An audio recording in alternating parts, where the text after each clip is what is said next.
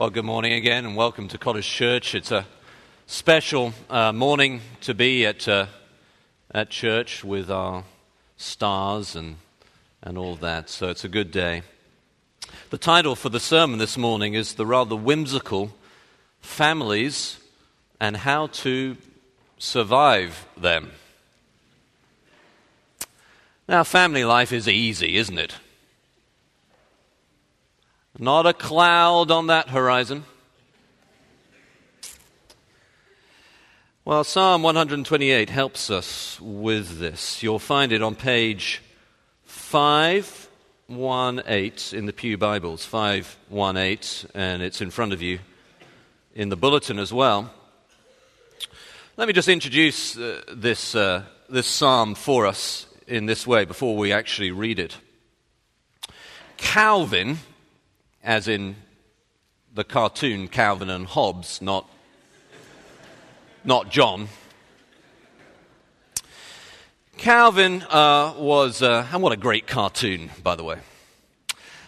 Calvin was once being taken on a family vacation by his dad and mum. It was his dad's idea, though, and neither his mum nor Calvin himself was particularly enthusiastic.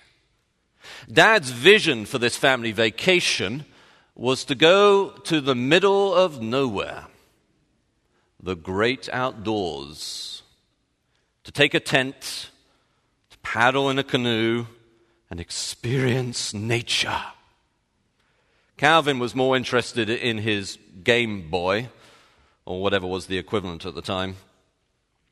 And so, and his mum wasn't very enthusiastic either. But Dad got them to go, and they went, and it rained. It rained every day, hard. Dad remained chipper. Oh, it's fun, a little bit of rain, and never did anyone any harm. It rained when they cooked. It rained when they went fishing. It rained when they attempted to start a fire. It rained constantly. Dad smiled. He tried to get everyone else in the family to smile. But in the end, even Dad's enthusiasm ran out. It was eroded by the rain. And so he started to pack up early from this family vacation. He thundered like the thunder clouds above under his breath. And he packed the tent up and all their stuff, sodden now, of course, into the canoe with a final mutter under his breath. Everything was stowed finally away. And then the sun came out. It's a great series of cartoons.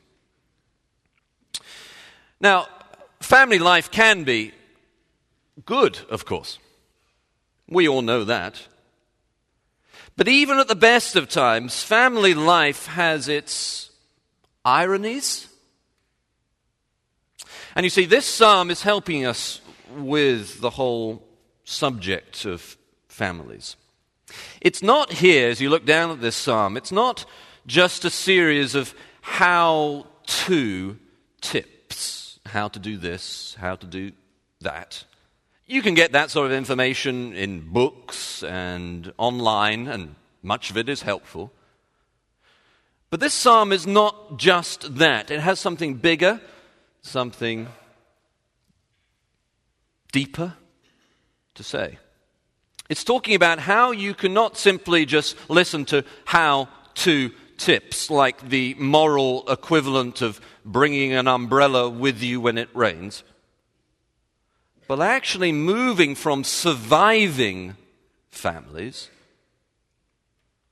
to the sun coming out and thriving as a family.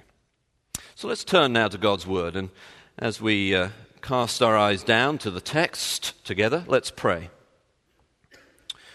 Father, help us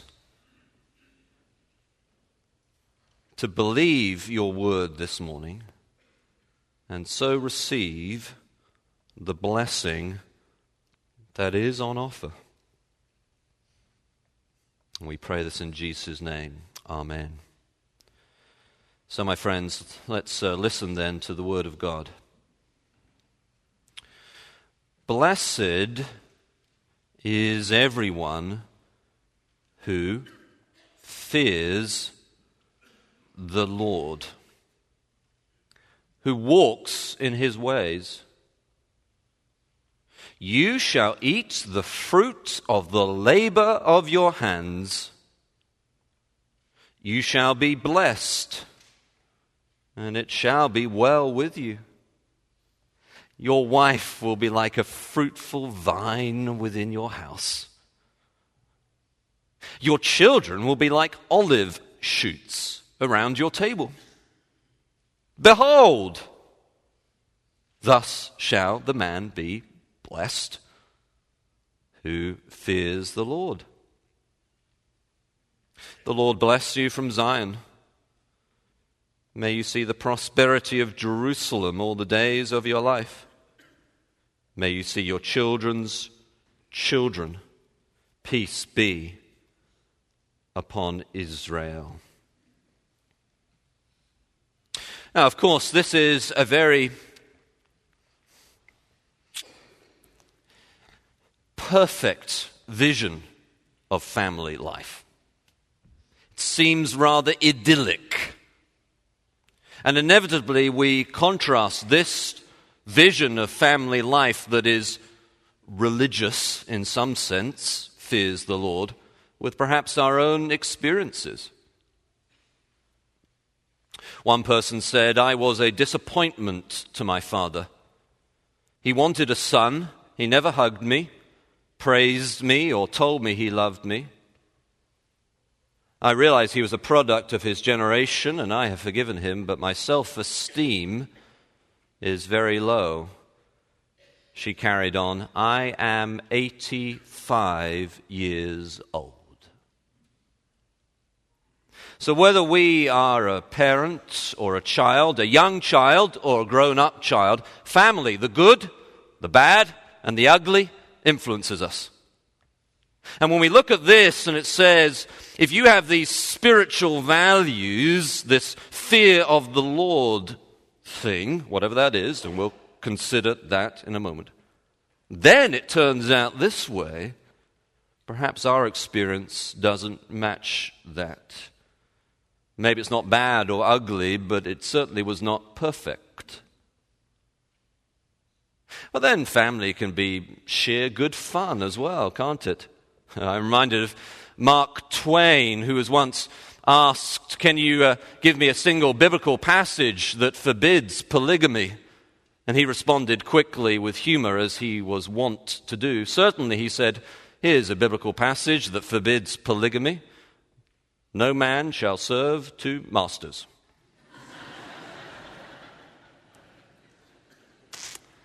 So family, the good, the bad, and the funny. The sheer funny experience of real life. Of diapers that explode in your face. Of the grown-up child who cracks a joke and you think, that's my boy. That's good stuff, isn't it? But then here's this ideal, this idyllic vision. And is this passage really saying that if we follow these rules, then this will be the result? And so as we get into this, I want to remind us for just a second that the Bible understands that family is not always ideal. And that God can still use that experience for his great glory. Think of Abraham and Sarah. Or King David. God used those situations.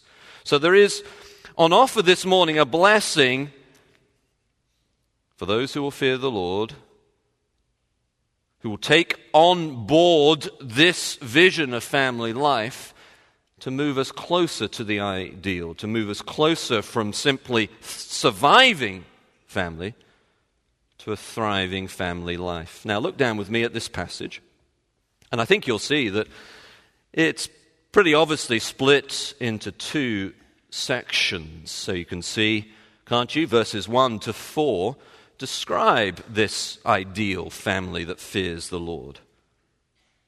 They describe what it is like to fear the Lord. So verse 1 says, doesn't it, that everyone who fears the Lord, what are they like? They walk in his ways. So a God-fearing person and a God-fearing family is someone who walks in God's ways, who follows what God teaches. As Jesus says, this is the one who loves me, the one who obeys my commands. Now that's a great encouragement to us, because perhaps we come from a religious background, a so-called God-fearing background, but it was not the experience of Psalm 128. Well, the Bible defines for us what it means to fear the Lord, and what it means is to walk in his ways.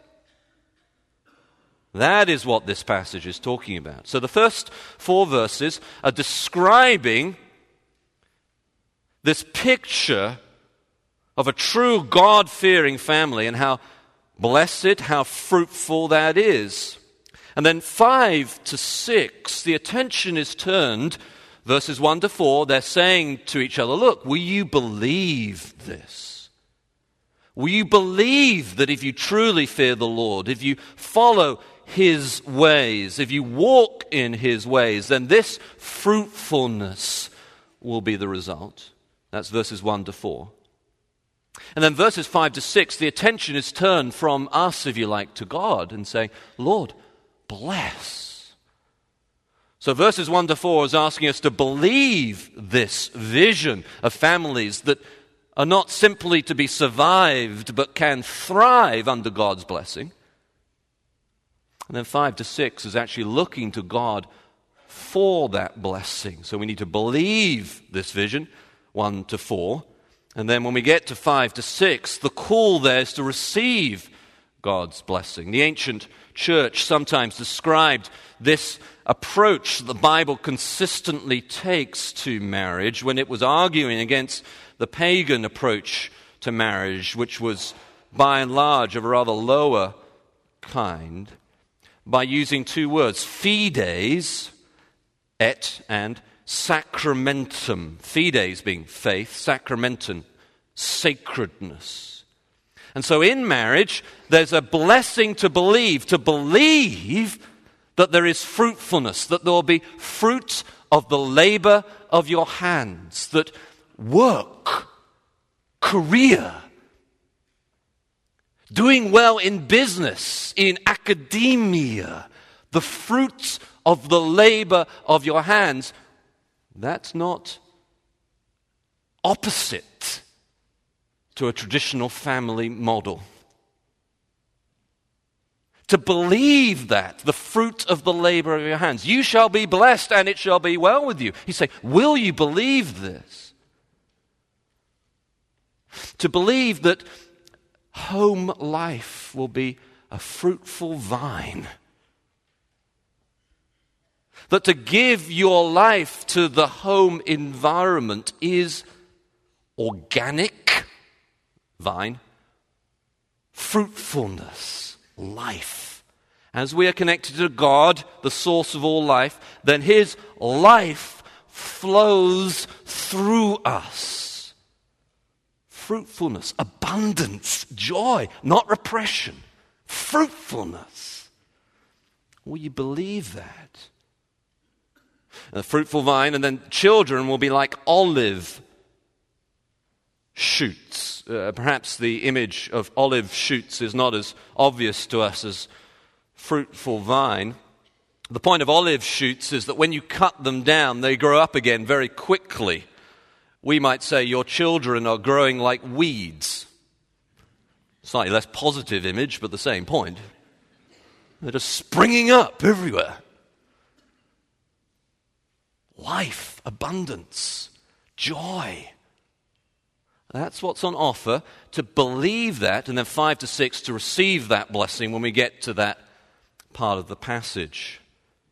So I want you to see that structure. I want you to see what it's saying as we consider now the first half, The blessed is everyone who fears the Lord. The psalmist is saying that to us. Will you enter into this? Will you walk in his ways? Will you believe that if you do, there'll be fruitfulness, there'll be thriving? Will you live your life with reference to God, and therefore, because of who he is, with reverence? Fear. Not the trembling fear that thinks, I don't want to go anywhere near him, but the true fear because of who God is that says, I want to follow him. That awesome, trembling reverence of God. Will you follow him as a disciple of Jesus? Will you believe that this will lead to abundance in work, at home, for your children, for you as a child if you are a child of parents and not yet married? Now, I want to hold that out to you, and I want to explain in just a moment what an important thing it is to enter into that vision that we have here, by contrast to the common vision that is presented to us these days in our culture. I think it was James Dobson who said, the other man's grass may be greener, but it still needs mowing. And I'm just going to enter in for a moment to this issue, because in a congregation this large, there are bound to be one or two men, one or two women who are looking at their neighbor's grass with longing. Adulterous affairs are a mirage, a cruel lie.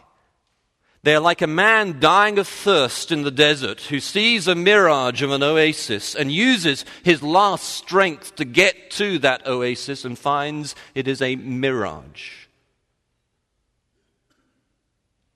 Here's what always happens.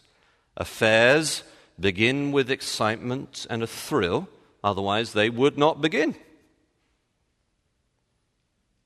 But soon enough, what always happens is one day she has a headache.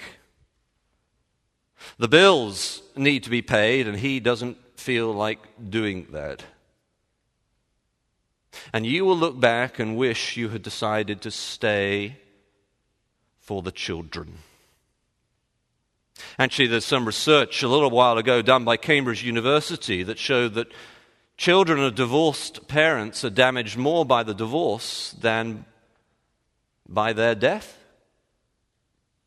Now, I don't mean that to discourage you if you are the child of divorced parents, or if that is in your past. There is a new beginning on offer. God loves to take broken things and make them whole through the work of his Spirit. So receive the word. I'm saying that to put a strong barrier in front of those who are facing temptation. Will you believe that that way, as the Bible says, is just like scooping fire into your lap? You will get burnt. But it's more than simply the individual sort of temptation that our culture presents to us these days, and more opportunities for that sort of fantasy lifestyle that is a cruel mirage. It's the whole approach of Western society that has been influenced to do away with the traditional model of marriage, saying it is not a place of fruitfulness, it is a place of repression. We need to contrast that and deal with that so that more and more of us can be what have you heard Agatha Christie, what she said was the ideal husband? According to her, an ideal husband is the archaeologist. The older she gets, the more interested he is in her.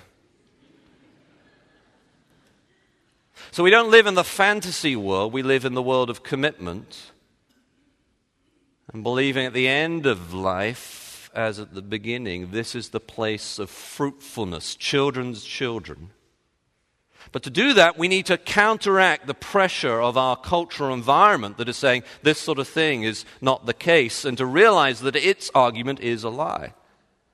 One way to do that is just to look at the facts.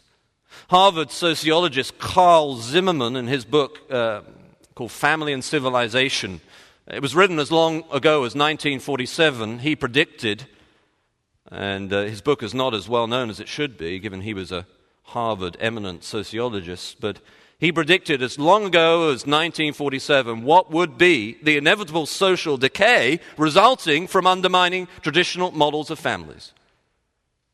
He had a series of 11 steps. You can look at the book and read them and find they are remarkably prophetic.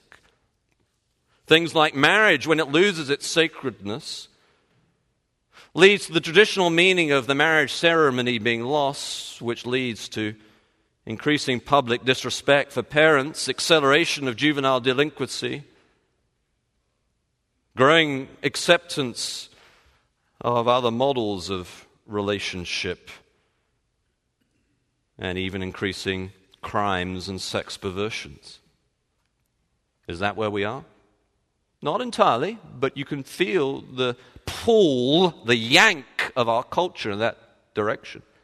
Edward Gibbon, in his classic work, The Decline and Fall of the Roman Empire, had a very similar list of culturally decaying, decadent, one leading to the other in a downward series of steps, similar list of factors. The undermining of the dignity and sanctity of the home would lead to, he said, analyzing this past culture and looking ahead, increasing taxes and spending of public money for bread and circuses, and we could insert the equivalent.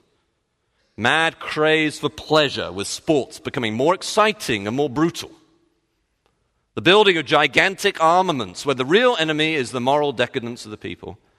And then the decay of religion, with faith fading into a mere form. Now, those of you who are historians will know that Edward Gibbon is hardly the poster child for evangelicalism.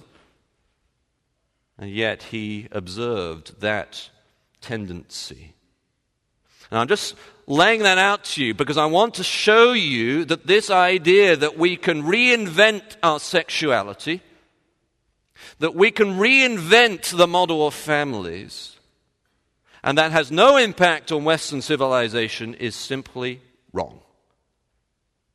And that instead, this vision of abundance for the family, then for Zion, God's people, then for Jerusalem, God's people, for children upon children, the progress of the gospel, this vision is actually true. And so the psalmist is asking you to invest in that, to believe in that. Now, you may say, we're in Wheaton, and we're hardly likely to be tempted towards a radically postmodern attitude to family. What's the phrase I've heard going the rounds at Christian colleges? A ring by spring? Or the joke someone told me the other day, what do Christian colleges and shoes have in common? Answer, you go in a heel, you get a new sole, and you come out a pair. So I understand we're living in a different kind of world to some extent. But we need to realize, as sociologist Mark Regness has developed in a contemporary way at Texas University, that with only 43% of American undergraduates today being men, and as much as 63% then of elite zip codes in Manhattan, and probably the same is true in some areas of Chicago, there's increasing pressure towards cohabitation. And what that leads to is, since 1971, the income of American young men has declined by 21%. In other words, men are motivated by the desire to provide and to protect and to procreate. And when that desire is removed or no longer connected to family and society, what happens is our young men become so horizontal they are laid back. And if that doesn't persuade you to commit to the traditional model of marriage, consider this. The Journal of Marriage and Family discovered that those who live together before they get married are actually less likely to stay together. Just presenting these facts to you because I want you to believe this. Not a list this morning of how-to tips for relational dynamics, but actually in your hearts to enter into the truth that this is the place of abundance for work, for home, for children. I want you to see that. Now, having done that, I want us to look at verses 5 to 6 as we come to the end of the psalm. So you remember the structure. Verses 1 to 4 is saying, look, this is what it's like. This is the description. Will you believe this? Will you enter into this? It's an appeal, if you like. And then verses 5 to 6 look up and say, the Lord bless you from Zion. So we've had fides, the faith.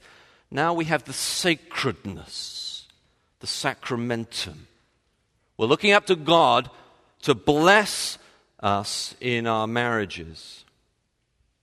Now, this is not saying that all marriages and families that follow the Christian principles are perfect. I want to share with you a fictional Christmas letter I got from the perfect family. Dear Dr. Moody, our year has been an eventful one. Simon, aged 9, is now emerging from a disappointing stage where he narrowly missed getting into Oxford University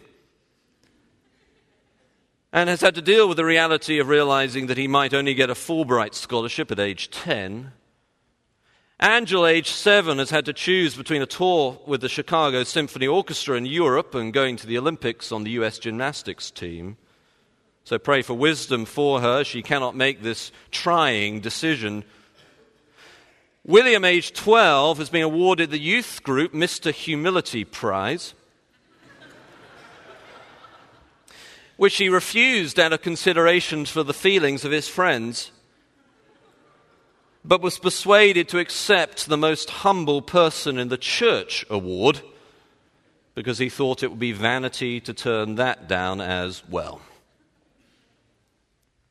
In other words, this is not saying that here is a recipe for the perfect marriage. This is not a list of how-to steps. Follow this and all will be okay. We live in a broken world. There is brokenness in our families and in our marriages, in relationships between parents and children, husbands and wives. It is holding out to us a vision, verse 1 to 4, to enter into, to invest, and a vision of God's blessing, that actually family is sacred turf. Marriage is a sacramentum. It is a sacredness in that sense of that word. If you know enough Latin, you will know the connections I am making and not making. That family is a sanctuary. The whole story of the Bible, you've got to read verses 5 to 6 in the light of that. Began in a garden. Love was rejected.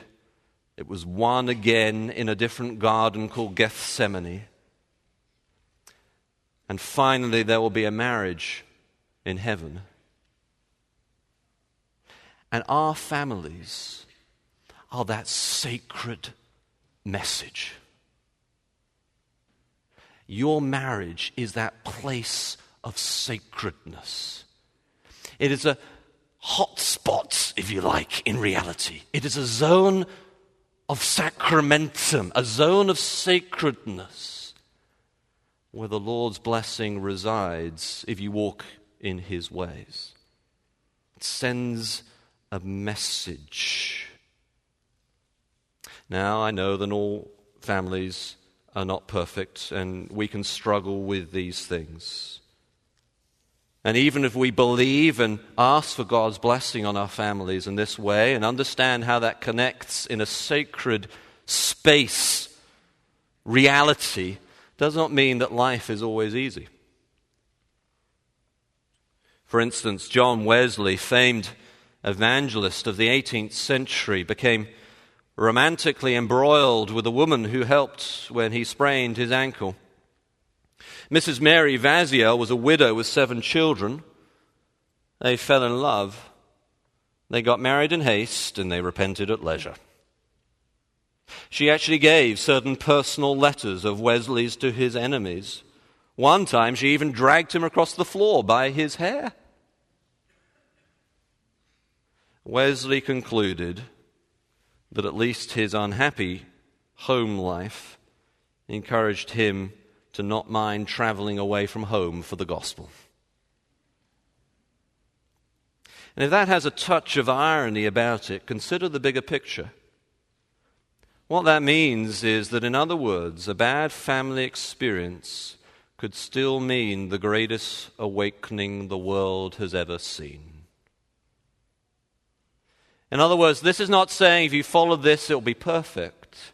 It is saying follow this so that there will be abundance for you, for your children, for your children's children. The Lord bless you from Zion. That is God's people, Zion, now and forever. May you see the prosperity of Jerusalem. That is God's people, now and forever. May you see your children's children, now and in ongoing generations. That the fight of believing the truth of verses 1 to 4, of receiving the blessing of the sacredness of family life, goes to the ends of the earth, and it's for the progress of the gospel. Not a list of how-to steps. Instead, the biggest step of all,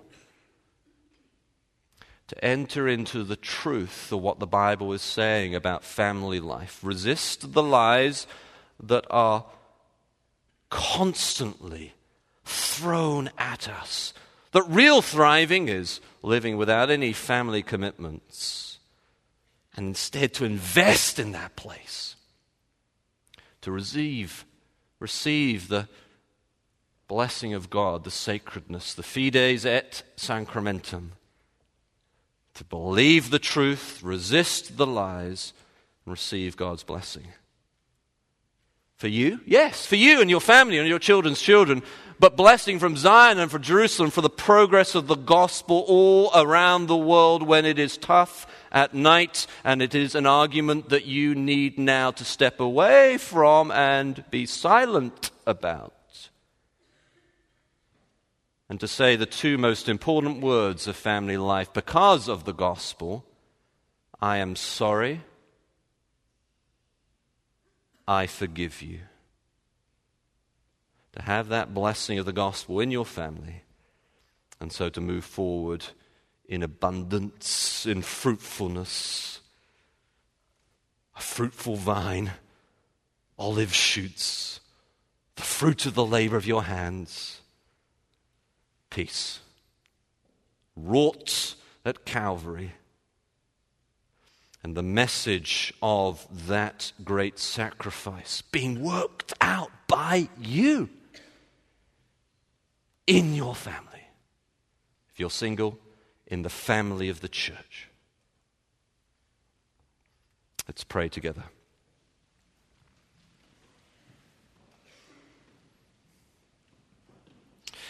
If you could take your Bibles or look at the bulletin and keep them open at Psalm 128.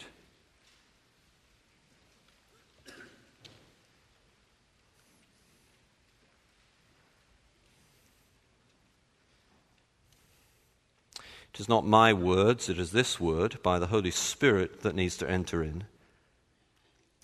Verses 1 to 4 are asking you, will you believe this? Will you believe that those who truly walk in the fear of the Lord, not just saying they are God-fearers, but actually obeying Jesus' commands because they love him, such people will have fruitful labor even when it is hard and difficult at times. Such people will have fruitful home life. That children of such an environment will grow up like weeds, like olive shoots, in abundance and joy. That this is the blessed life, the thriving life. Will you believe this? Will you resist the lies that say that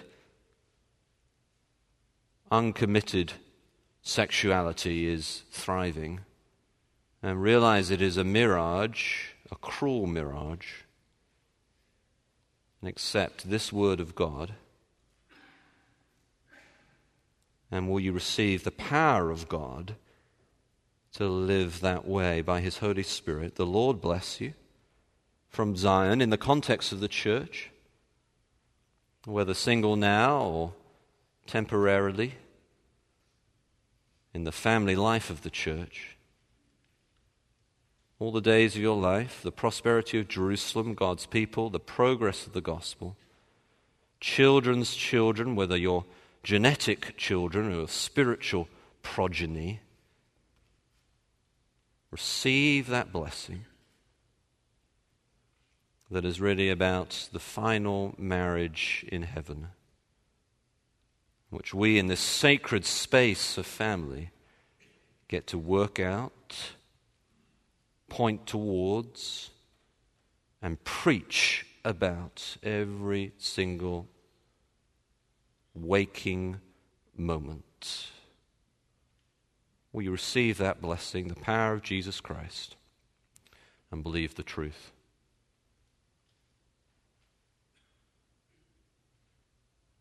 Father, help us to take that biggest step of all this morning. For we pray it in Jesus' name. Amen.